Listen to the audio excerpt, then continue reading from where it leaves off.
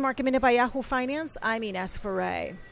The markets are in the green today with the Dow rallying up more than 200 points, hitting new highs.